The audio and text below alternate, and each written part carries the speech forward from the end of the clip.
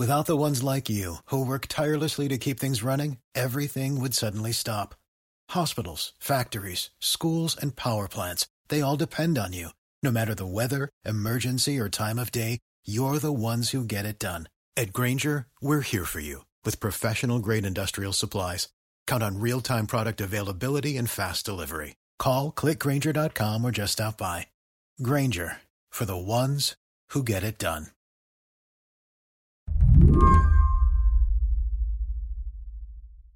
Congresswoman Donna Shalala has had a lot of different jobs. First of all, Representative, how shall I refer to you? Representative, secretary, what do you prefer? Oh, my God. I have so many titles. You do? I guess for the moment, it's representative. For the last couple of years, Shalala's represented Florida in Congress. Before that, she ran the Clinton Foundation, led 3 different universities, and spent 8 years as the Secretary of Health and Human Services under Bill Clinton, the longest tenure on record, as far as I can tell. Yeah, probably no one will ever beat that again because I was confirmed the day after the president was sworn in, and no one gets to do that anymore. I was speaking to one of Slate's political reporters about this interview before we did it, and he said, I've always had this question for Donna Shalala. Why Congress? Like, why did you want to go there after your long career? I sort of got pissed off with what was going on in Washington. I'm a political scientist. I'm interested in the legislative process. So as an academic, it was fascinating to me, but mostly it was because I just got pissed off with what was going on in Washington. And the seat was open, and I figured, what the hell? I'll just take a chance. Shalala lost her seat this year. She's one of 11 House Democrats who are going to be replaced by Republican challengers come January, leaving Speaker Nancy Pelosi with a dwindling majority heading into a Joe Biden presidency. Shalala's seat had been reliably Republican for years before she won it, but plenty of people assumed she was safe in 2020. Shalala herself felt a little differently. I felt vulnerable, very vulnerable, because it was a presidential year and Trump was going to do very well in my district. There was going to be a huge Republican turnout. They turned out 85% of their voters, and Democrats turned out only 75% of their voters. And that made the difference. The representative says part of the reason all those voters turned out is that her opponent unfairly tarred her as a socialist, an especially fraught label in a district like hers, which is filled with Cuban Americans. Your seat was supposed to be relatively safe. Yeah, I know, but I didn't trust the polls because I could feel that there was going to be a real challenge in my district. I saw the attack ads, but I also heard from people as I walked through Little Havana, for example. I was called communist once in the primary, but now it became a consistent theme. That seems like an upgrade from socialist. Well, I don't know. It was socialist, communist. I mean, they were all mixed up. And that's all my opponent did. So what do you make of the fact that we're a few weeks out from the election and we seem to have this split ticket situation where Joe Biden won, but down ballot, a number of representatives and people even at the state level did not gain ground when that was the argument for Joe Biden to be top of ticket, a few months back? Oh, I think that if we had run against a reasonable Republican, we would have gotten beaten.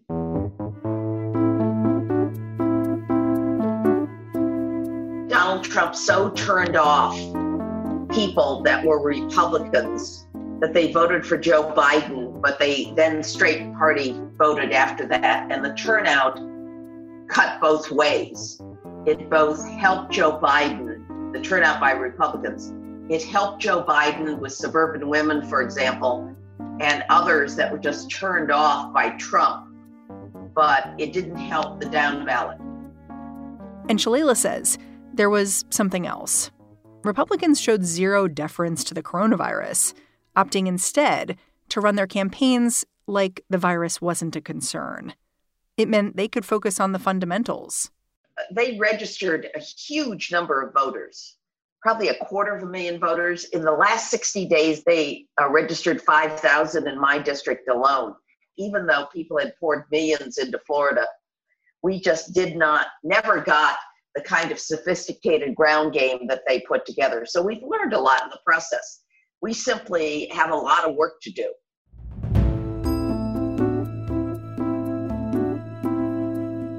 Today on the show, this month's election has a lot of Democrats asking, what happened? It turns out that's a question Donna Shalala has been asking herself, too. I'm Mary Harris. You're listening to What Next? Stick with us.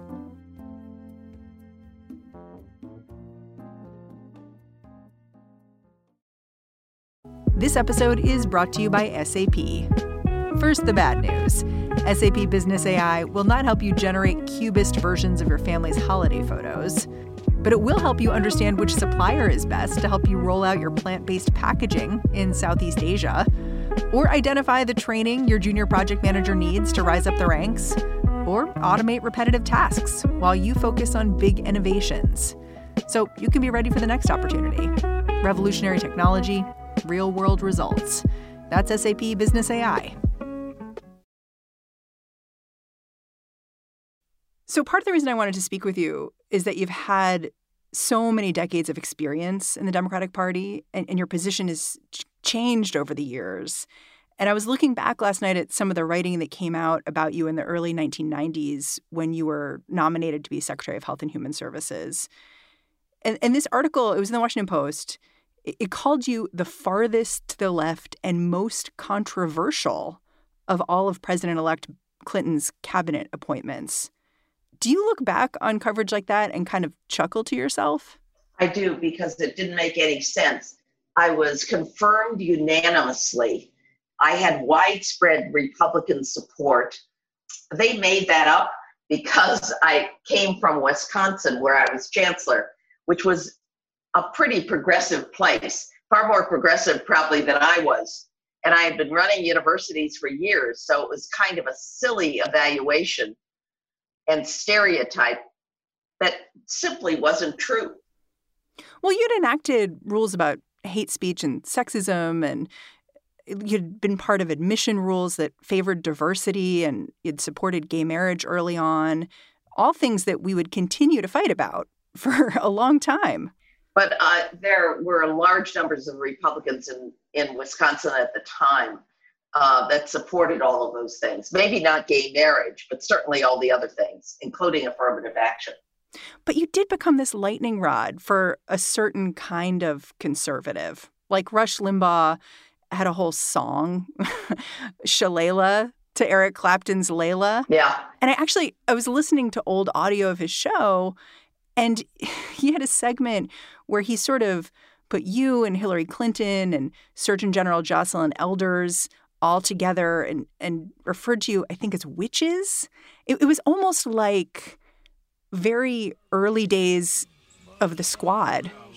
Hocus Pocus, starring the three wicked witches of the left, Hillary Clinton, Donna Shalala, and Jocelyn Elders. With these three in Washington, there's no telling what kind of tricks they'll pull.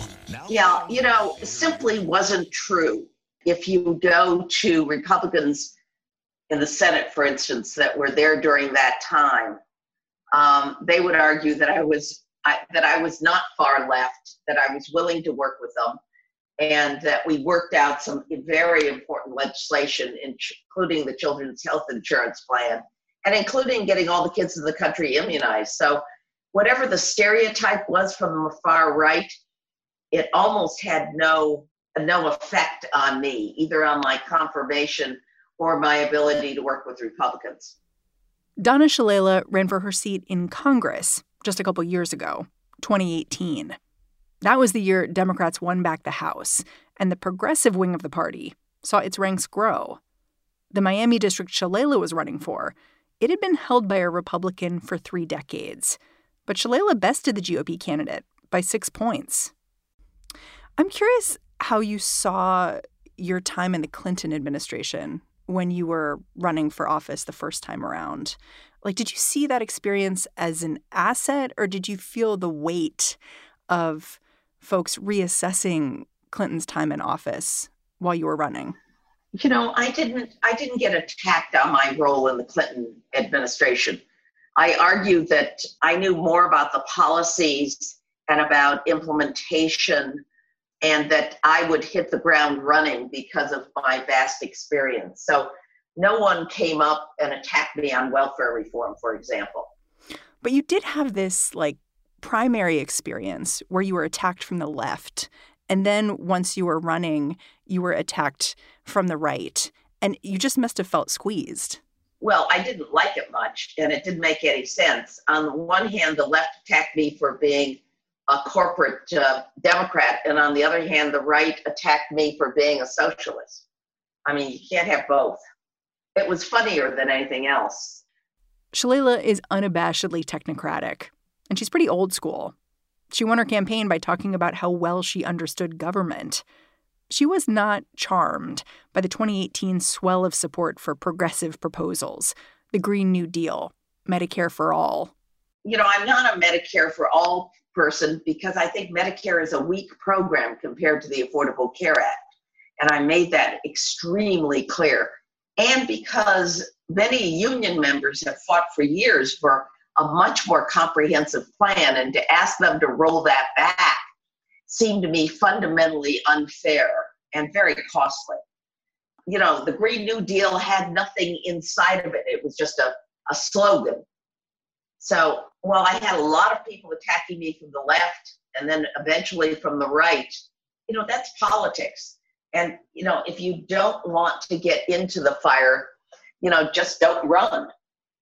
I wondered a little bit whether you saw running as a corrective for some of the things that you couldn't get done in the Clinton administration. You had wanted to pass big comprehensive healthcare legislation. And instead, there were sort of incremental steps, which I think you're also quite proud of. But did you see being in Congress as a way to go back to these issues that you wanted to do more on? No, I saw it as a chance to build on what the Obama administration had done, what the Clinton administration and then the Obama administration had done, that it was a chance to bring more equity into our country and more fairness. And I was deeply concerned about immigration and about the issues that affected my community. So I had moved on. I don't look back. I take advantage of that experience, but I don't look back. I look for the new issues, the environment, for example. We had a very strong environmental crew in the Clinton administration. The Obama administration had a strong crew. And we just have run out of time in terms of the environment. And we have sea level rise here. Those are the issues that I focused on, the issues that actually directly affected my community. Let's talk a little bit about how the election went this time around. Did it feel like you were rehashing the race from 2 years ago? Because you were running against the same opponent this time, this Republican woman, Maria Elvira Salazar. No. It was a completely different set of issues because the president had mismanaged COVID. Our economy, when I ran before, was in much better shape. That it was a disaster now because I represent a tourist area. I represent the cruise lines, the hotels on Miami Beach, the restaurants. It was a completely different race in terms of issues. What did that mean when you went out and spoke to people? Did you feel like those issues were resonating with the voters? I felt that like the governor and the president's mismanagement of COVID was biting, but I also felt the pressure on the economy because once people ran out of their unemployment and their savings, they just wanted the economy open at any cost. So you sensed a kind of, desperation in your constituents. People needed money. And the other thing that happened was in the previous race, my opponent was opposed to Obamacare and thought it should be abolished. In this race, she saw the light and said she wouldn't abolish Obamacare unless there was a real alternative. because I had the largest enrollment of Obamacare in the country in any congressional district. So she switched her position on that, though she still supported the court case to destroy Obamacare. But that was a nuance in many ways in a campaign. But protecting pre-existing conditions, getting our arms around COVID-19, getting the economy open again, these were the great issues of the campaign. And then add a layer on that about socialism. You've mentioned that the Republicans just had a really strong ground game. I think you said they registered 5,000 people in their last month, new voters. Could you compare the ground game the Democrats had in Florida versus the Republicans? We didn't have a ground game. Nothing. Because of COVID, we did not have a ground game. We did put packets on people's doors, but we did not go out and knock on doors and talk to people. We did try to pull voters. We called them, we texted them, we followed up when they didn't vote, but we had nowhere near the ground game that the Republicans had. More from my conversation with Florida Congresswoman Donna Shalala after a quick break. Without the ones like you, who work tirelessly to keep things running, everything would suddenly stop. Hospitals, factories, schools, and power plants, they all depend on you. No matter the weather, emergency, or time of day, you're the ones who get it done. At Grainger, we're here for you with professional-grade industrial supplies. Count on real-time product availability and fast delivery. Call, click Grainger.com, or just stop by. Grainger, for the ones who get it done. Taiwan with likely today in the Middle East. What happens in Ukraine has consequences for what's happening around AI. Hello, listeners. I'm Gabrielle Sierra, host of the Why It Matters podcast from the Council on Foreign Relations. Look, the world of international affairs can feel overwhelming and complex, but it also shapes our lives every single day. So it pays to know what's going on out there. Why It Matters is a foreign policy podcast for the rest of us. And with a little bit of humor and a lot of questions, we're here to break down global topics and bring the world home to you. So join us every 2 weeks on Why It Matters, wherever you listen.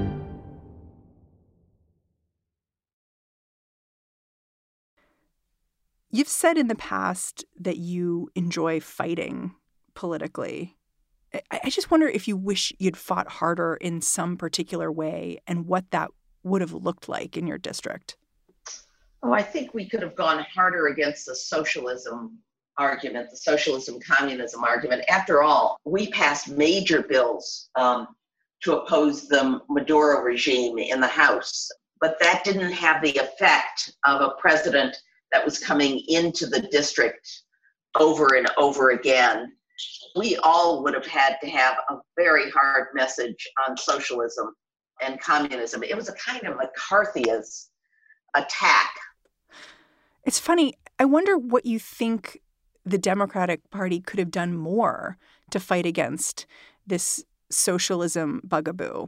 Because, you know, back when you initially ran for this seat, you did an interview with the New York Times and socialism came up and you were firm. You're like, I'm not for socialism. I am for a social safety net. So you were clearly speaking what you wanted folks to know. Yeah. When they were pounding the entire Democratic Party, whether it was the Squad or Nancy Pelosi, it was hard to get a bite on it.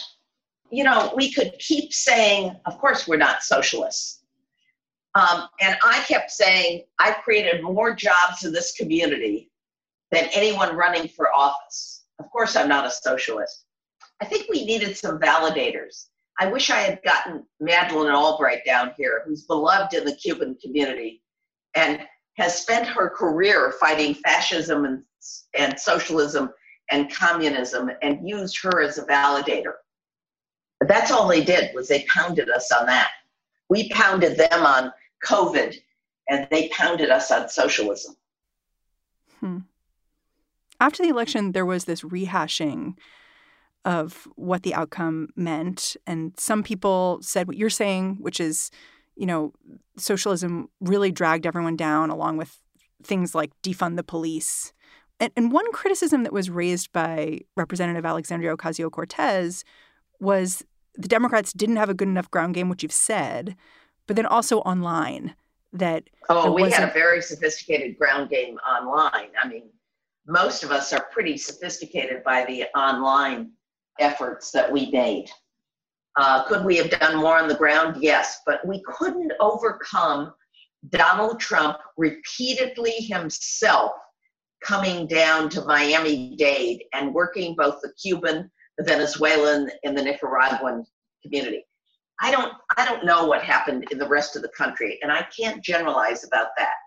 But I can say that the fact that for 4 years they worked on those communities, and they added a lot more voters, that made a difference. Now that Donald Trump seems to have lost office, do you feel like that's going to make the Democrats' jobs easier? A little, but not much, because he's still going to be around. We still have to build our registration and our ground game, but more than anything else, we have to deliver for the people in our communities. Joe Biden is going to need a 2-year strategy, or we're going to lose the House of Representatives. I'm hearing you talk about socialism and the Democratic Party and sort of being hung with this idea. And I can't help but think back to Rush Limbaugh and how he said things about you that you clearly are saying were patently false, but that didn't mean that it didn't sort of set people off. And I wonder if you learned anything from that experience of having to push back against misinformation about you that you think would help the Democrats deal with this socialism problem you think they have. Well, you have to know a lot about propaganda and the repetition and the discipline of just repeating and repeating until people think it's true. Of course we're going to learn from this, and we're going to do everything we can to retain the House and recoup our losses. But they're always going to be out there. There are always going to be a group of people that listen to that crap, that believe it. Listen, there are people that believe that the election was stolen. Thousands of millions of people that believe that this election was stolen. So we'll learn from this experience. We'll do better next time, and we'll do everything we can to hold the House. In your district, so much of the conversation was about the Latino vote and why it didn't break more for Biden. And you've said Joe Biden's going to need a big Latin American strategy moving forward. What do you feel like that looks like? The joke about Miami is the great thing about Miami is it's so close to the United States. The Hispanics in Miami follow the politics of their countries. And you have to understand that. We just haven't had a Latin American policy in a long time. Working to make lives better in Latin America, I think, is very important. We had a lot more democracy until Donald Trump came to office, and we've just got a lot of work to do on a real Latin American policy. That will help us, but we also have to work on immigration policy, which got pushed down because of COVID. I wonder what a big Latin American strategy means for a candidate like you, because you took so much fire from your opponent for not speaking Spanish and, just lots of she's not one of us kinds of messaging. That's a racist statement. That's absolutely a racist statement. I know that didn't work. It didn't have anything to do with that. It actually had to do with a huge turnout of Republicans. I'm trying to characterize what she said in her messaging to you about you. But it was all about socialism. At the end of the day, she didn't know anything about the policies. It was all about socialism. Every time she'd pivot to accusing me of being a socialist. I'm not sure it was as much her as that overwhelming registration with slate voting. Look, I only lost by 2%, so it wasn't like she ran over me. I think of you as someone who's okay being an incrementalist. Like, you've talked about how while in the Clinton administration, the big healthcare reform wasn't passed, you were really proud of passing CHIP, the Children's Health Insurance Program. Yeah, 7 million kids. Yeah, exactly. And I wonder if you think in this moment where there's so much tension in Washington and so much energy with people thinking about, like, how do we do big things? I just wonder if you think there's a lesson in what you've done in the past for folks who are now in Washington. Well, we have to do big things now because the future of the country is at stake. We've got to do something big on the environment. We must do a big infrastructure bill to save the economy. What we've done so far that they've called stimulus simply has kept people alive, but now we have to turn and really stimulate the economy. There are times when you do incremental steps to improve things, and there are times when you take giant steps. Now is the time to take a giant step. We've got to close the disparities gap in healthcare. So we've got to expand the Affordable Care Act and make it more affordable. We've got to have a big environmental bill because everything's at stake there, and we must stimulate the economy. And for God's sakes, for our moral good being, we've got to do something about immigration. We cannot be taking kids away from their parents and then losing them. So there are times, Lyndon Johnson, for example, Franklin Roosevelt, when you take giant steps, and there are times when you compromise and you just get millions of people in a better situation. At the end of the Clinton administration, there were less poor people than there had ever been in the United States. And kids were healthier than they had ever been because we immunized every kid and because we had the Children's Health Insurance Plan. That's not a bad legacy. That's not a bad legacy. And the economy, we had an economic surplus. So you may call it incrementalism, but boy, were we in good shape at the end of that administration. Well, and it sounds like you're saying now those little steps won't be enough. It's a big agenda to hand a president with a divided Congress. Yep. But we've got to figure out how to do it. We've got to rebuild the trust of Republicans for the environment.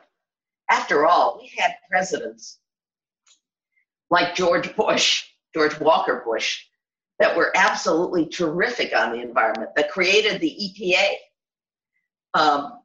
And the environment has been a Republican issue until recently. So I think it's time for the business community to step forward and for everybody to realize that what's at stake is the future. But it seems like that Republican Party is gone. There's part of it that's still there, and we'll see. What advice would you give to the next person, the next Democrat, to run for the seat you've been in?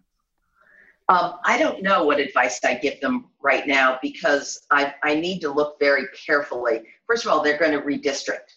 So it's going to be a different district, probably a little more Democratic. But my personal advice to them is if you don't like being attacked, don't run. You've got to have backbone in this business. You don't sound like you're done to me.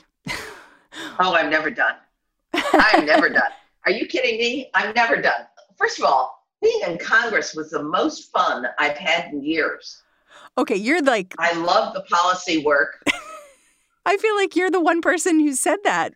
Yeah, maybe, but I loved it. I really enjoyed it. I enjoyed my colleagues on both sides of the aisle. Half my bills were bipartisan. I just had a ball. Look, I had none of the big responsibilities that I've had in the last 30 years. Leading institutions. I could focus on policy and on my district and on helping people. I could really relate to the people in my community and do everything I could to help them. So it was just a lot of fun. So how do you want to do that next? I have no idea. What I've said to everybody is I've got a job to do until January 2nd. And I've got to work hard. I'm going to leave with a bang. I'm going to have delivered everything I possibly can to the district. We still have legislation to do. We still have to get a plan together that will save people's lives.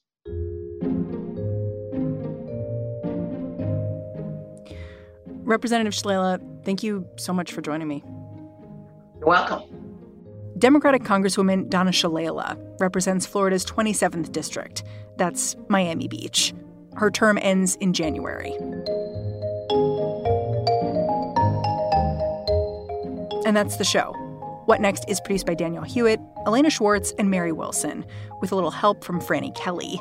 We are led by Allison Benedict and Alicia Montgomery. And I'm Mary Harris. You can send me pictures of your Thanksgiving turkey over on Twitter. I'm at Mary's Desk. And yeah, I've already posted photos of mine. Thanks for listening. I'll catch you back here tomorrow.